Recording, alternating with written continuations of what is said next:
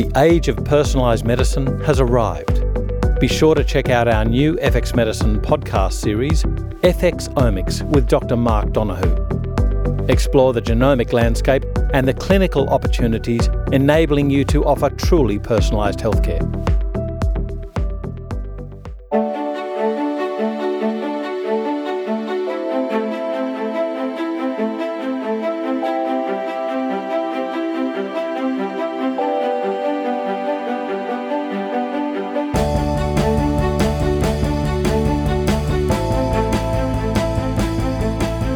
This is FX Medicine.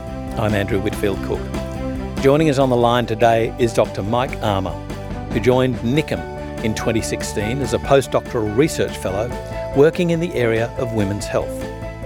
Mike's background is a mixture of Western and Eastern medicine, having completed an honours degree in biomedicine before training as a traditional Chinese medicine practitioner.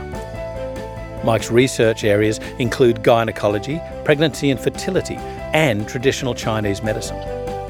He's experienced in implementing research projects across international borders and has a specific interest in dysmenorrhea and chronic pelvic pain. Welcome to FX Medicine. Mike, how are you?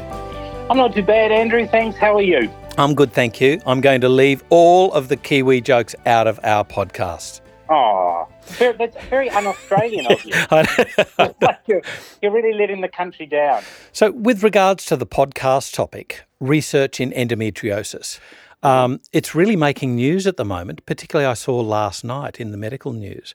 But first I want to delve a little bit back into your history. You said that you did biomedical science, so biomed sci, and then TCM. Why search further than medicine? Well, I really enjoyed. So I was a cardiovascular biophysicist, which sounds much smarter and more exciting than it actually was. It was great. I really enjoyed it. I really enjoyed being a physiologist, and I was working for the medical school in Auckland, and doing a lot of preclinical research in rats. And it was just, I guess it was actually a combination of things. I was quite. I missed the human contact. Rats, very good research subjects, very compliant, not particularly great conversationalists. What actually happened was I got a frozen shoulder. I'd been sitting in front of a computer a lot, the way our very expensive and fancy microscope was set up. I was spending, obviously, like a lot of researchers, many hours a day in front of that, and I got a frozen shoulder. And it was just driving me nuts. I couldn't sleep. It was hard to work. And so at that time, I was also living right next to the med school, and I walked down the road and into the city, and saw there was a Chinese medicine practitioner, an acupuncturist there, and I thought, I'll give it a go. I've got nothing to lose. I'd always been quite interested in kind of, I guess, integrative medicine, alternative medicine, whatever you want to call it. Anyway, I went in there and it was an interesting experience because he spoke very little English and I speak still no Mandarin. Yeah. He basically just went to town on me. Acupuncture, cupping, heat packs, the works of, kind of a traditional Chinese medicine practitioner. And afterwards I came out and I was like, that feels a lot better. And I guess it got me at a time where I was just a bit, I was really missing that human contact. And so I decided to find out if I could study acupuncture. And it turned out there was an acupuncture college very close to there. And so I thought about it a lot and decided, it was either that or, it had already been kind of decided that I'd start my PhD in physiology. And then I thought, do I really want to spend years and years doing something when I already know that I am not satisfied? And so that's what happened. I told my supervisors. They were suitably unimpressed. Horrified. Yes, unimpressed would quite an understatement. Understandably, physiologists, especially kind of biophysicists, it's a very quantitative, very data-heavy kind of science, and obviously, the idea of someone leaving that to acupuncture was just blew their mind. but that was fine. And I left. So then I left and decided to study Chinese medicine. And so when did you come across to Australia? What was the draw to Australia then? Well, what happened was, I obviously, while I was studying Chinese medicine, I still really enjoyed the research side of things. I worked as a research assistant in a hospital while I was studying. And when I graduated, I went into clinical practice with a couple of my very, very good friends and really enjoyed that. But I was always really interested in research. I was still like, well, okay, this is good and we're getting these good results, but how do we know, how do we know what's going on? How do we know what's working? And so it just happened that another friend of mine, who's now Dr. Deborah Betts, mentioned to me that she was starting her PhD with a professor in Australia, and why didn't I kind of join the fun? And so I contacted Professor Caroline Smith and said, I live in New Zealand, but I'd like to study, and she was like, yeah, if you can get a scholarship, come and talk to me again. So what happened was I did my PhD while I was living in New Zealand, but through an Australian university. So thank you, Australian government, for your very generous scholarship. And then when I finished, I decided I wanted to pursue this, and it just so happened that the day after my graduation, a role opened up in my area at NICM, and so I interviewed for that, and I was fortunate enough to get the position, and obviously that required a jump across the ditch. For our international listeners, the ditch is the gap of ocean at the Tasman Sea, which divides Australia and New Zealand. Yeah, where the land bridge used to be, but not as anymore. Not as anymore. For the American listeners, yeah, we used to have a land bridge and would commute. So at least that's what I've met a few people who believe that. Yeah. So anyway, my wife and I made the move in August 2016. So I've been here just over a couple of years. Gotcha. And what got you interested in women's health research when you're a man? Yeah, this is always a good party conversation. It was actually a couple of things. At the very beginning of when I started studying acupuncture, I met my then girlfriend, now wife, and she had very, very bad period pain, and I was and I still am very, I guess I think biomedicine, orthodox medicine, Western medicine, whatever term you want to call it, is fantastic. And so I said, well, don't worry, we'll go to the doctor and they'll be able to sort you out. And so I went there, and we went there together, and there wasn't a lot of options that she was given. It was kind of the contraceptive pill, which she was already on, and kind of non-steroidal anti-inflammatory, ibuprofen, or a combination of ibuprofen and Panadol. And that was kind of it. And I was actually like, wow, that's a bit crap, isn't it, really? Like, I thought there'd be something more. And obviously she tried that, and still really severe pain. And so that just, I guess, that kind of lodged in my mind. And then when I was studying acupuncture, when I was a student clinician, if you ever want a thorough examination, go to a student, whether a student doctor or a student osteopath, an acupuncturist, anyone. We have to ask all the questions, even if they're unrelated. So we'd often ask all women who came into the clinic, whether it was anything to do with, whether they had a sprained ankle, a sore back, headaches, about their menstrual cycle. And what I was really surprised with was, we'd say, how's your menstrual cycle? And they'd say normal. And then we delve a bit deeper because we had to. Otherwise, our tutors would be, rather displeased with us. And I was seeing all of these things, pain, irregularity, mood swings. I was like, I don't know whether I'd class that as normal. And then in the course of treatment, I'd often, we'd include some points which in acupuncture might be, considered to be, pain relieving or reducing menstrual symptoms. And often at the end they'd report, oh yeah, my periods have been a bit better. So that just kind of set the seed in my mind of, firstly, it seems like acupuncture can be effective at treating this kind of thing. And also, why are we not treating more of it? Why are women not coming in requesting, treatment for period pain? So that's really how I got started. This is something that comes up time and time again, and it's just because something is common doesn't mean that it's normal.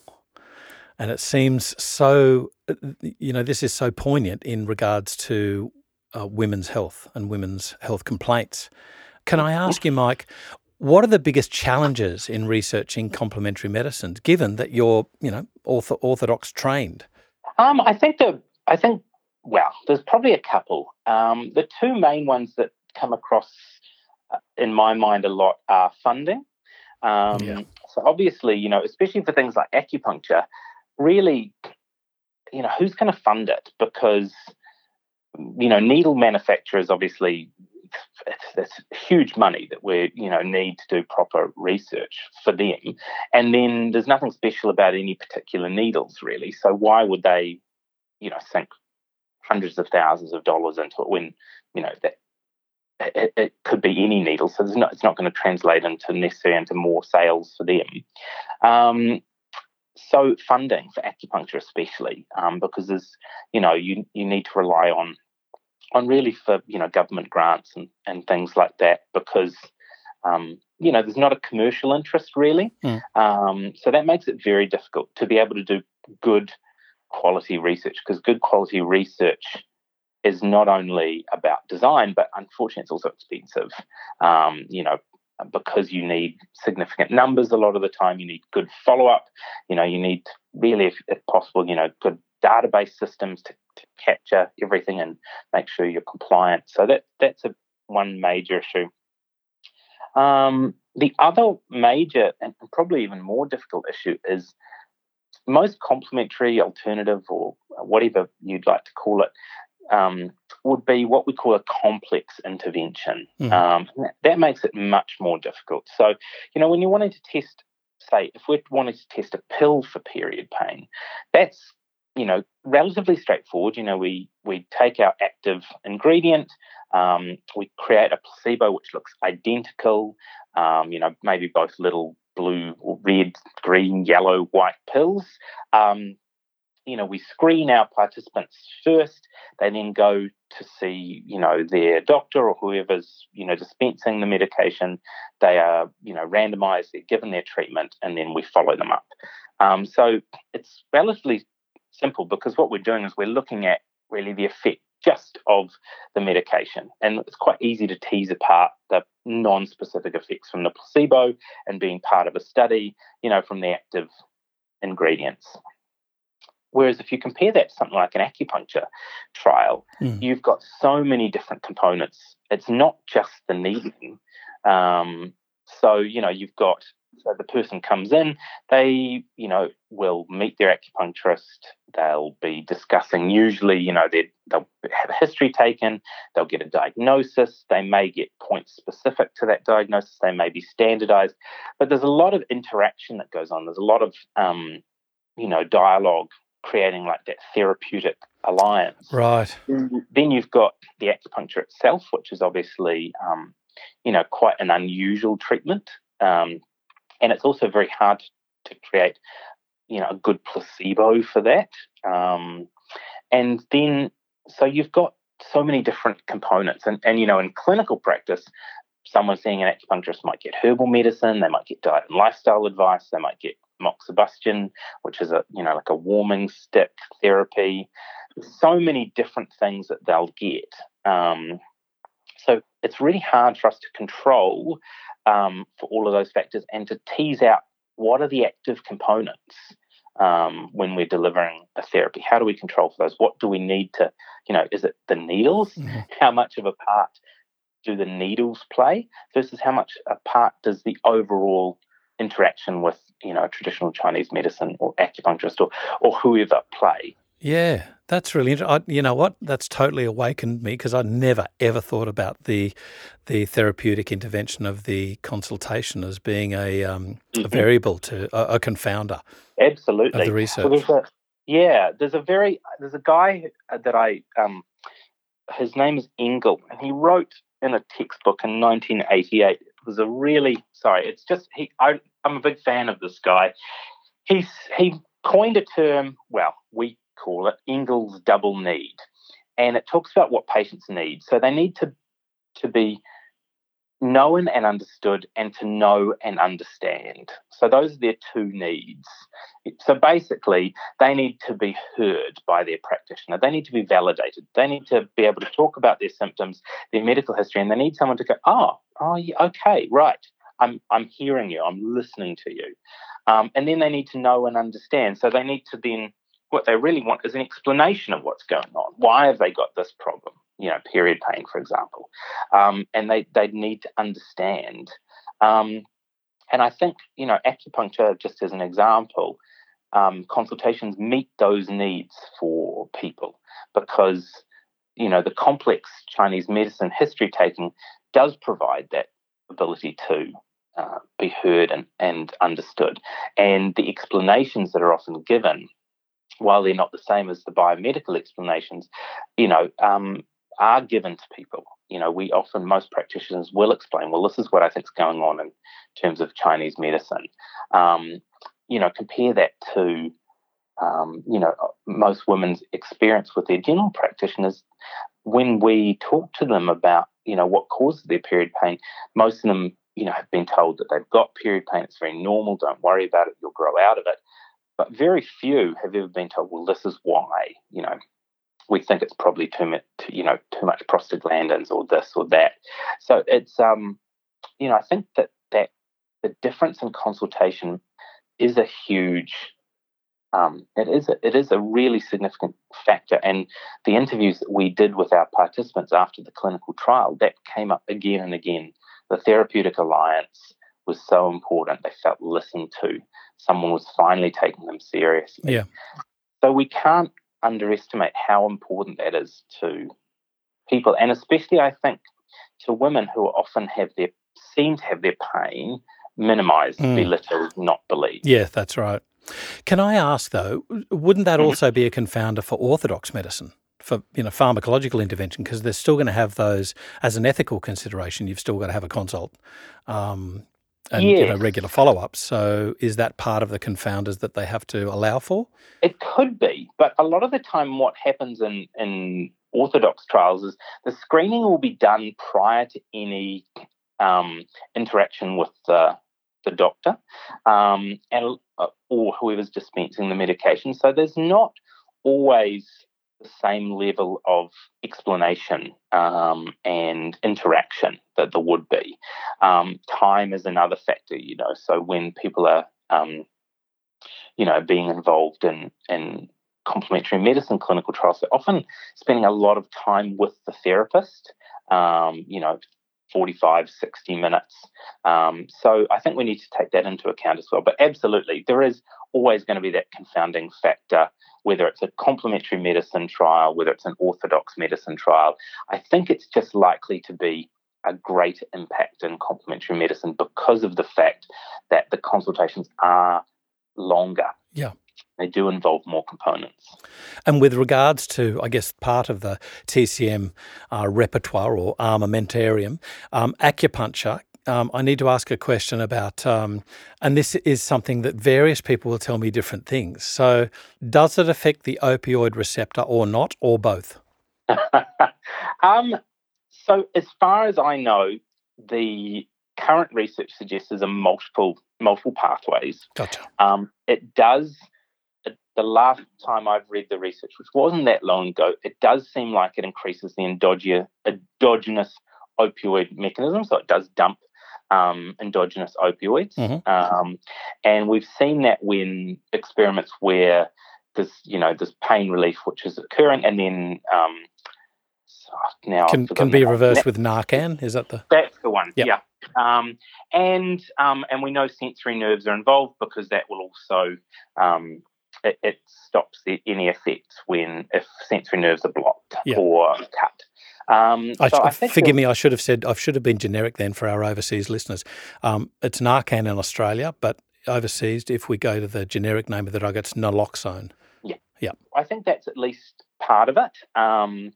For menstrual pain, we think there's other impacts. It seems like there's probably an increase in blood flow to the uterus through increasing perfusion through the uterine arterioles, and that's probably through the needling of a point called spleen 6, spleen 6, on the inside of the calf. And it seems like there's it operates via sympathetic reflex inhibition. So needling that point seems to increase blood flow to the uterus. And there's been some experiments, some research done by Elizabeth Steiner Victorin over the last 15 years or so looking at that. And that is and reduced blood flow to the uterus is a very significant contributor to period pain. So this might answer, at least in part, why acupuncture might be worthwhile in mood disorders, for instance, with the vagus nerve. Is that right? Yes. Is that where we're going? Yeah. Yeah, and also a lot of mood disorders, especially if they're related to menstruation, seem to be through increased inflammation.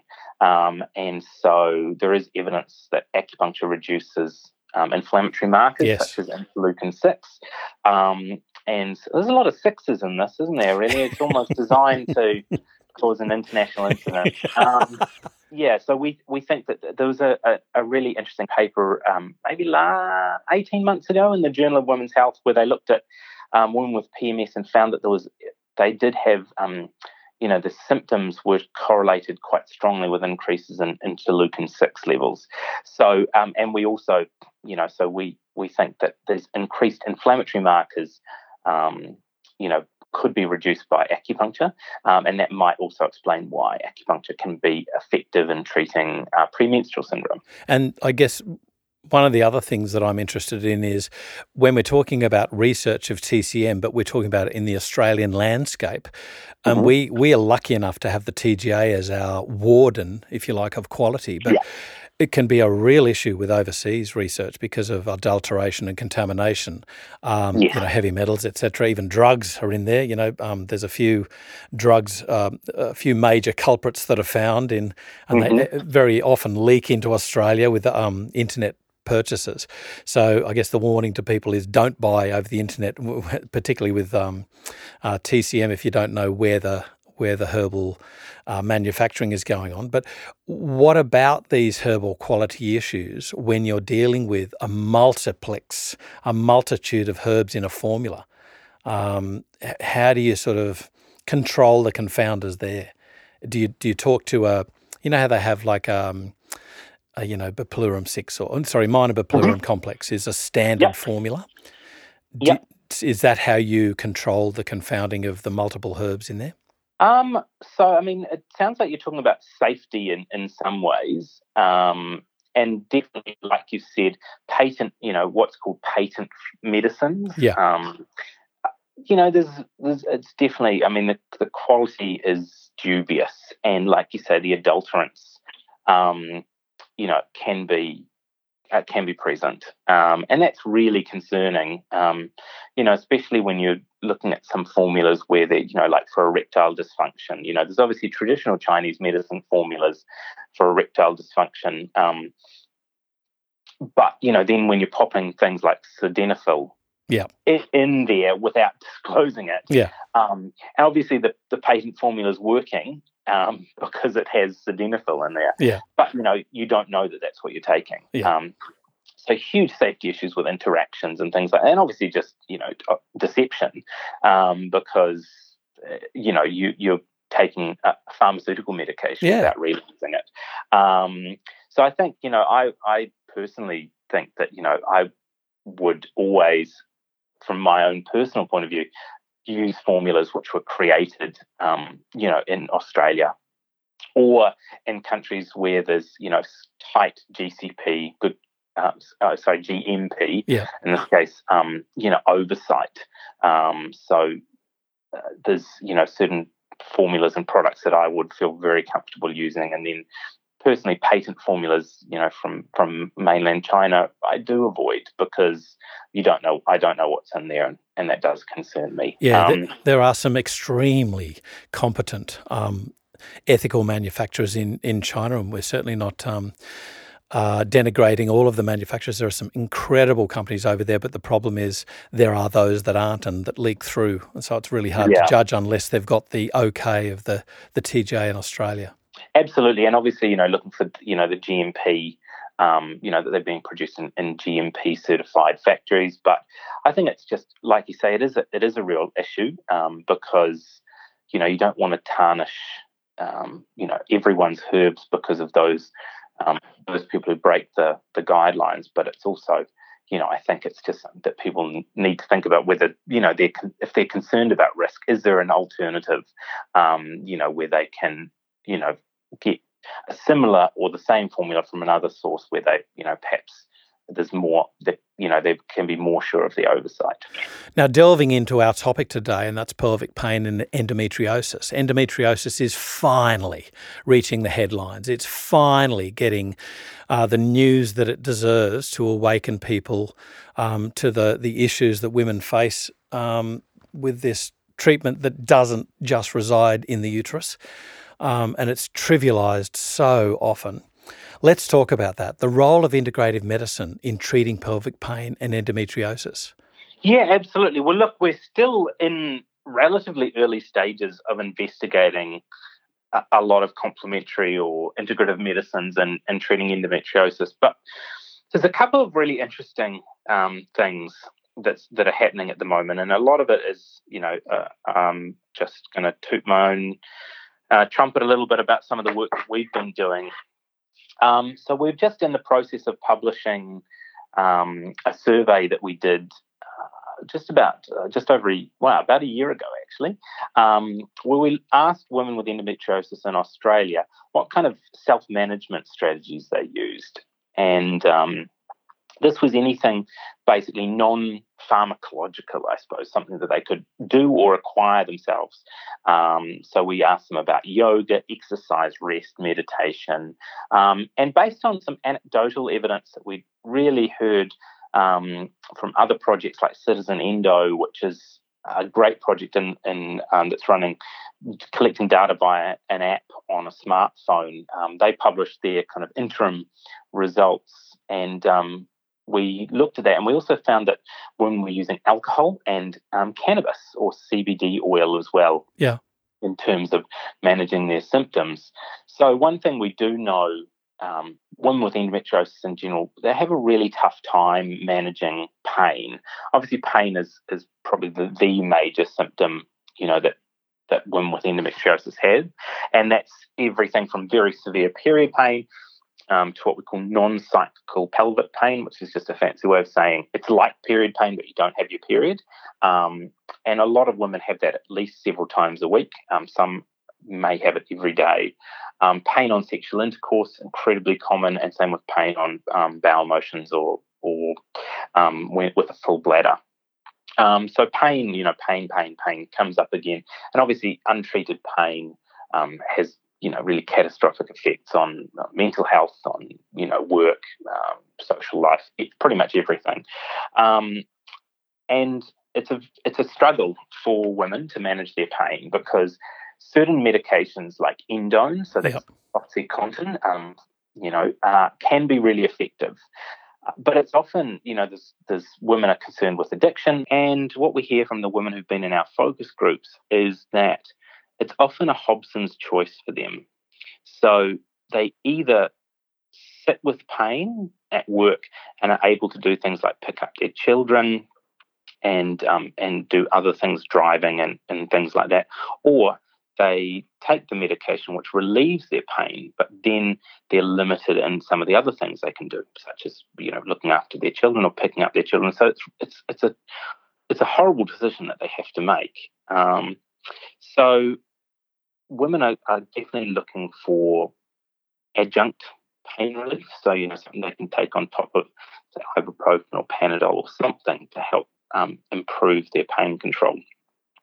So what we found from our study was there's a relatively small number of women were using cannabis. It was about 13%, which is, while it's small, it's also high, no pun intended, because, cannabis is currently illegal in Australia for, you can't easily access it, that we know of for pelvic pain. Don't get me started. Yeah.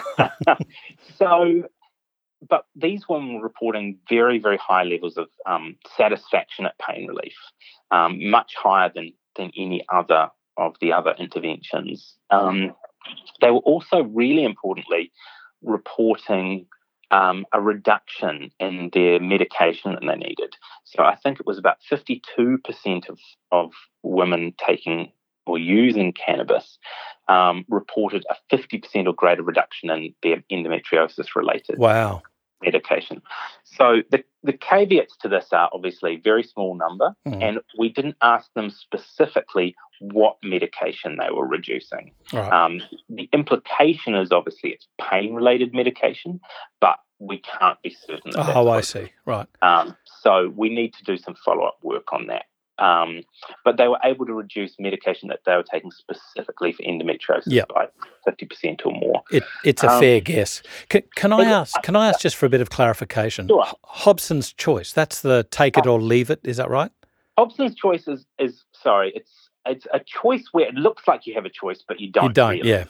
So, it seems like you've got a free will, but you don't. So, for a lot of these women, they don't have the choice to take the pain relief because they might need to go and pick their children up from school. And they don't want to risk, taking something which might impair their ability to drive. So, to give you an example, one of the women in our focus group said, she puts up with pain all day, and then she goes and picks up her daughter, I think it was, from school, gets home, and basically as she's walking in the door, she's chugging down the codeine-based, so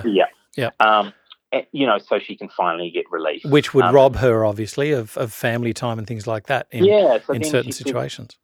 Absolutely. And then she says, well, then I go to bed, basically. Yeah. I'm exhausted from the pain. Then the painkiller kicks in, and, there might be some sedative effects of that. Yeah. Absolutely. She says, my husband's amazing. He has to basically, we kind of I just tag out. And so there's huge impact on women's lives. So that was one of the really interesting findings from our study. The other one was just around exercise. Obviously, there's huge public health messaging at the moment about the benefits, the very real benefits of exercise. Yep. Not just for getting beach body ready, but mental health. I think this, and my colleague, Dr. Joe Firth, has published like 1 million meta-analyses now on it's probably pretty close to that, on exercise and depression, schizophrenia, all kinds of mental illness. And I think, there's some pretty solid evidence that exercise is beneficial.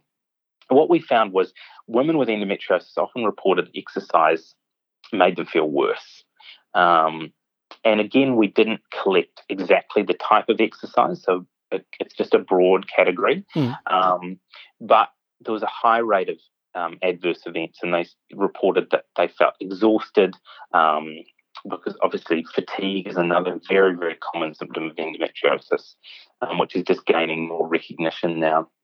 So they were exhausted, and they had what they call flare-ups. So very common term in the endometriosis community. So it basically means their symptoms, especially their pelvic symptoms, just got worse, much worse for a short period of time.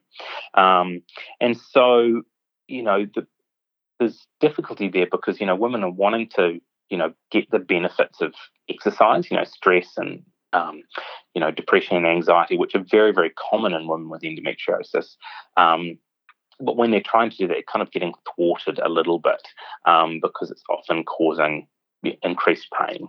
So there's a lot of frustration there.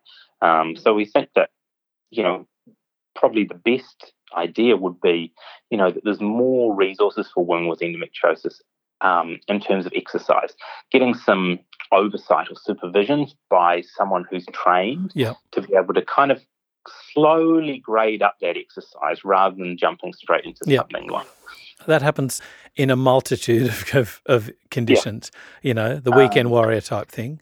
Absolutely. Yeah. And I think it's just, this is psychologically quite hard, it could be very tough, like I'm trying to do something for my health, but my endometriosis is thwarting me again. So I think, exercise could be great, but it probably needs to be done under the supervision of someone, who can kind of prescribe exercise rather than being like, I'm going to go and do an 8-week boot camp, or I'm going to, start CrossFit, or, and then, you're getting this kind of flare up.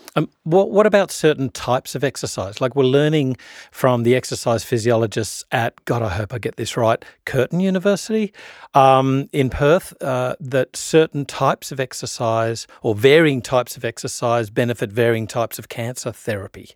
Yes. So protective against, say, prostate cancer was jumping. To maintain bone density.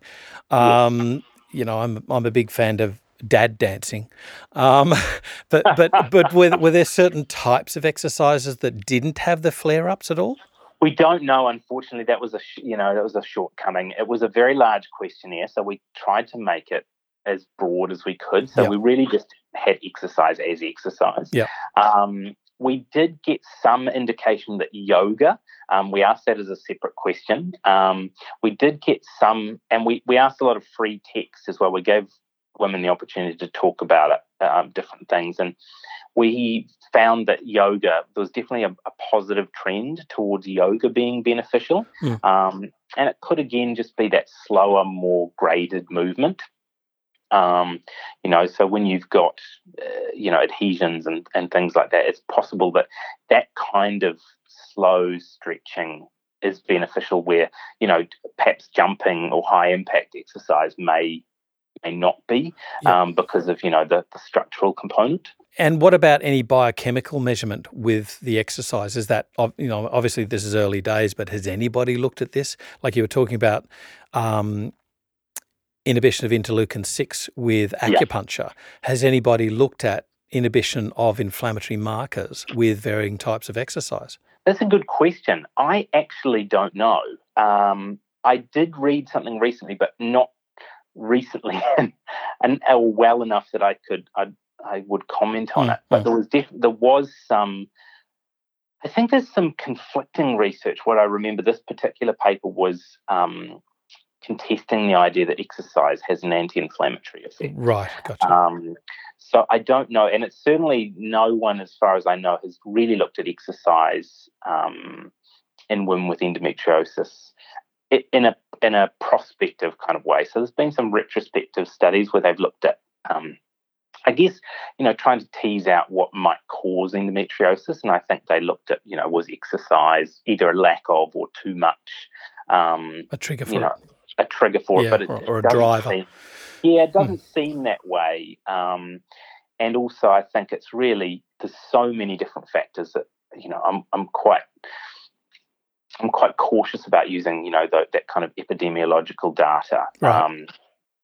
Unless you've really captured all the other possible components. But as far as I know, there was no link between endometriosis and exercise. Yeah. What would be really interesting is to look at, the effect of exercise, of different types of exercise on endometriosis in a kind of like a randomized controlled trial. Structured way.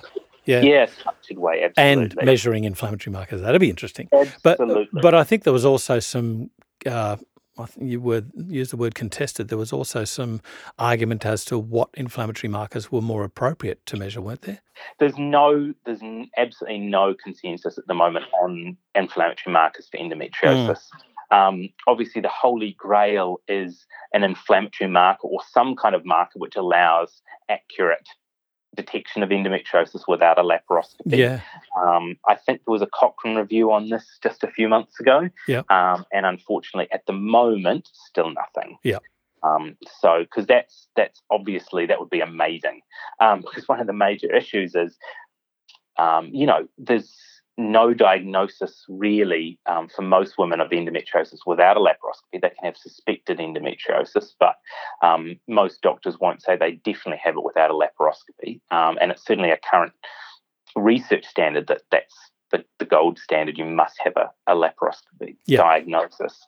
And that's obviously invasive and not to be taken lightly. And most, doctors can be quite reluctant to go down that route. And should be done by somebody suitably trained, like a CRE expert.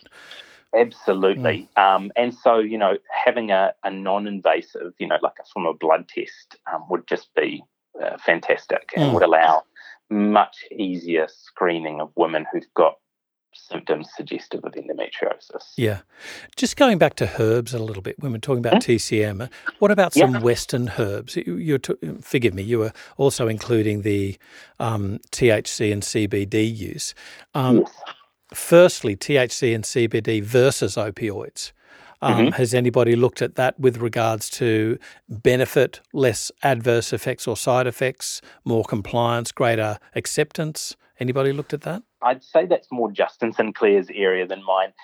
I do believe that there has been, there is research to suggest harm minimisation, substitution effect, so that people are actively substituting cannabis or CBD oil for their opioid-based medications. But again, there's, the research is quite contentious because there's been a lot of trials, not all of them well designed. So you've got issues with, strains, with dosage, with outcome measures. So that always makes it a lot more difficult to determine. Yeah. What about some Western herbs? Anybody looked at, curcumin is very commonly used, for instance. Then you've got other ones like Jamaican dogwood and California poppy. There was a herb that I used to employ, not for endometriosis, but for other chronic pain years ago, but it was always an S4, that is prescribed herb, and that was gelsemium. I had a very understanding doctor that I used to consult with. And that was the herb gelsemium, not the homeopathic remedy gelsemium. I was blessed with being able to use some of these herbs. But overseas, like in Germany, these are often employed. What's our knowledge of the use of these herbs at this stage? I think there's very little on Western herbs that I know of for treatment of endometriosis. There's some research on Vitex, but that's mostly around premenstrual syndromes rather than endometriosis-related pain. Yeah. I'd say the most research is actually on traditional Chinese medicine formulas, and one formula in particular, which is, excuse my terrible pronunciation, Guizhi Fuling 1. So that is GUI space ZHI space FU space LING space WAN. And WAN just means pills, so it could be Guizhi Fuling San, Guizhi Fuling Tang, depending on how it's taken. Yeah. And it's cinnamon and poria twig decoction. Right. And that's the most commonly used traditional Chinese medicine for endometriosis. There's some survey data out there from Taiwan, I believe it is, where that was overwhelmingly the most common formula used. And that seems to be quite promising. Now, most of the research, unfortunately, is not particularly high quality, and it hasn't been published in English language journals. But it certainly seems like from the research that's out there, it could be very promising. And we are about to undertake a clinical trial looking at a slightly modified Guizhi Fuling 1 formulation for the treatment of endometriosis. Gotcha. And we'll be starting that in 2019. Great. Yeah, so that'll be say no more. You can't say any more. So we'll, but I think that's probably the most promising traditional Chinese medicine formula we have at the moment. And I think that, herbal medicine has such a possible role that could be played. But like you mentioned earlier, endometriosis is just coming out of the shadows, if you like. So unfortunately, there hasn't been a lot of research funding for endometriosis. So, in Australia, for example, there is now, through the National Action Plan, there's going to be specific funds for endometriosis. But if we go back a couple of years to 2016, the amount that endometriosis got was 2.8% of the amount that diabetes got. Yeah. despite the fact that in terms of cost of illness burden and impact on life, incredibly similar. So Wow. I'm hoping that I'm really hoping that some researchers in Australia or anywhere in the world, do look at properly designed clinical trials for herbal medicine for endometriosis, because women do want alternatives. They do want adjuncts. They do want something to help control their pain where, hopefully there is less risk of addiction, less side effects. Yeah, being able to function, yeah. Being able to function, absolutely. It shouldn't be a choice between being in pain and being kind of, compos mentis. So I think it would be a great place for researchers to look. And there might be some trials going on at the moment. Obviously, that's one of the problems we have in research is that, it's years between conception, execution and publication. Yeah.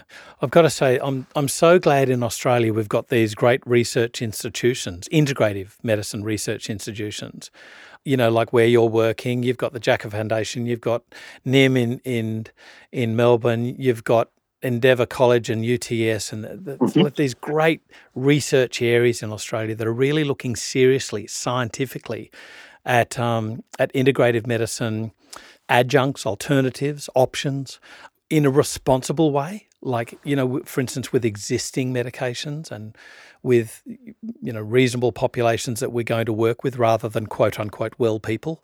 Yes. That sort of thing.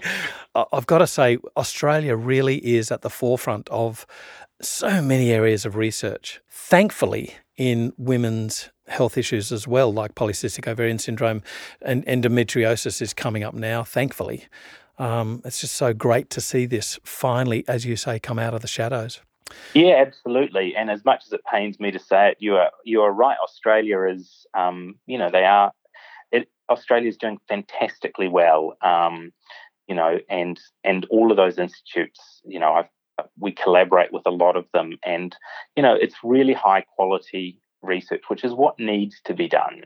We need to have research institutes who are doing, even, whether it's government funded or commercially funded research independently, and, looking at, sensible outcome measures, sensible research designs, so we can really have a good look at what place integrative medicine, what role it plays, without, overstating the case, but also without being, without dismissing things, without looking at them first. That's right. So, this is something that always plays on my mind, and that is, just because there's no evidence against it doesn't mean there's automatically evidence for it. I get it. I get that responsible thing. We can't overclaim.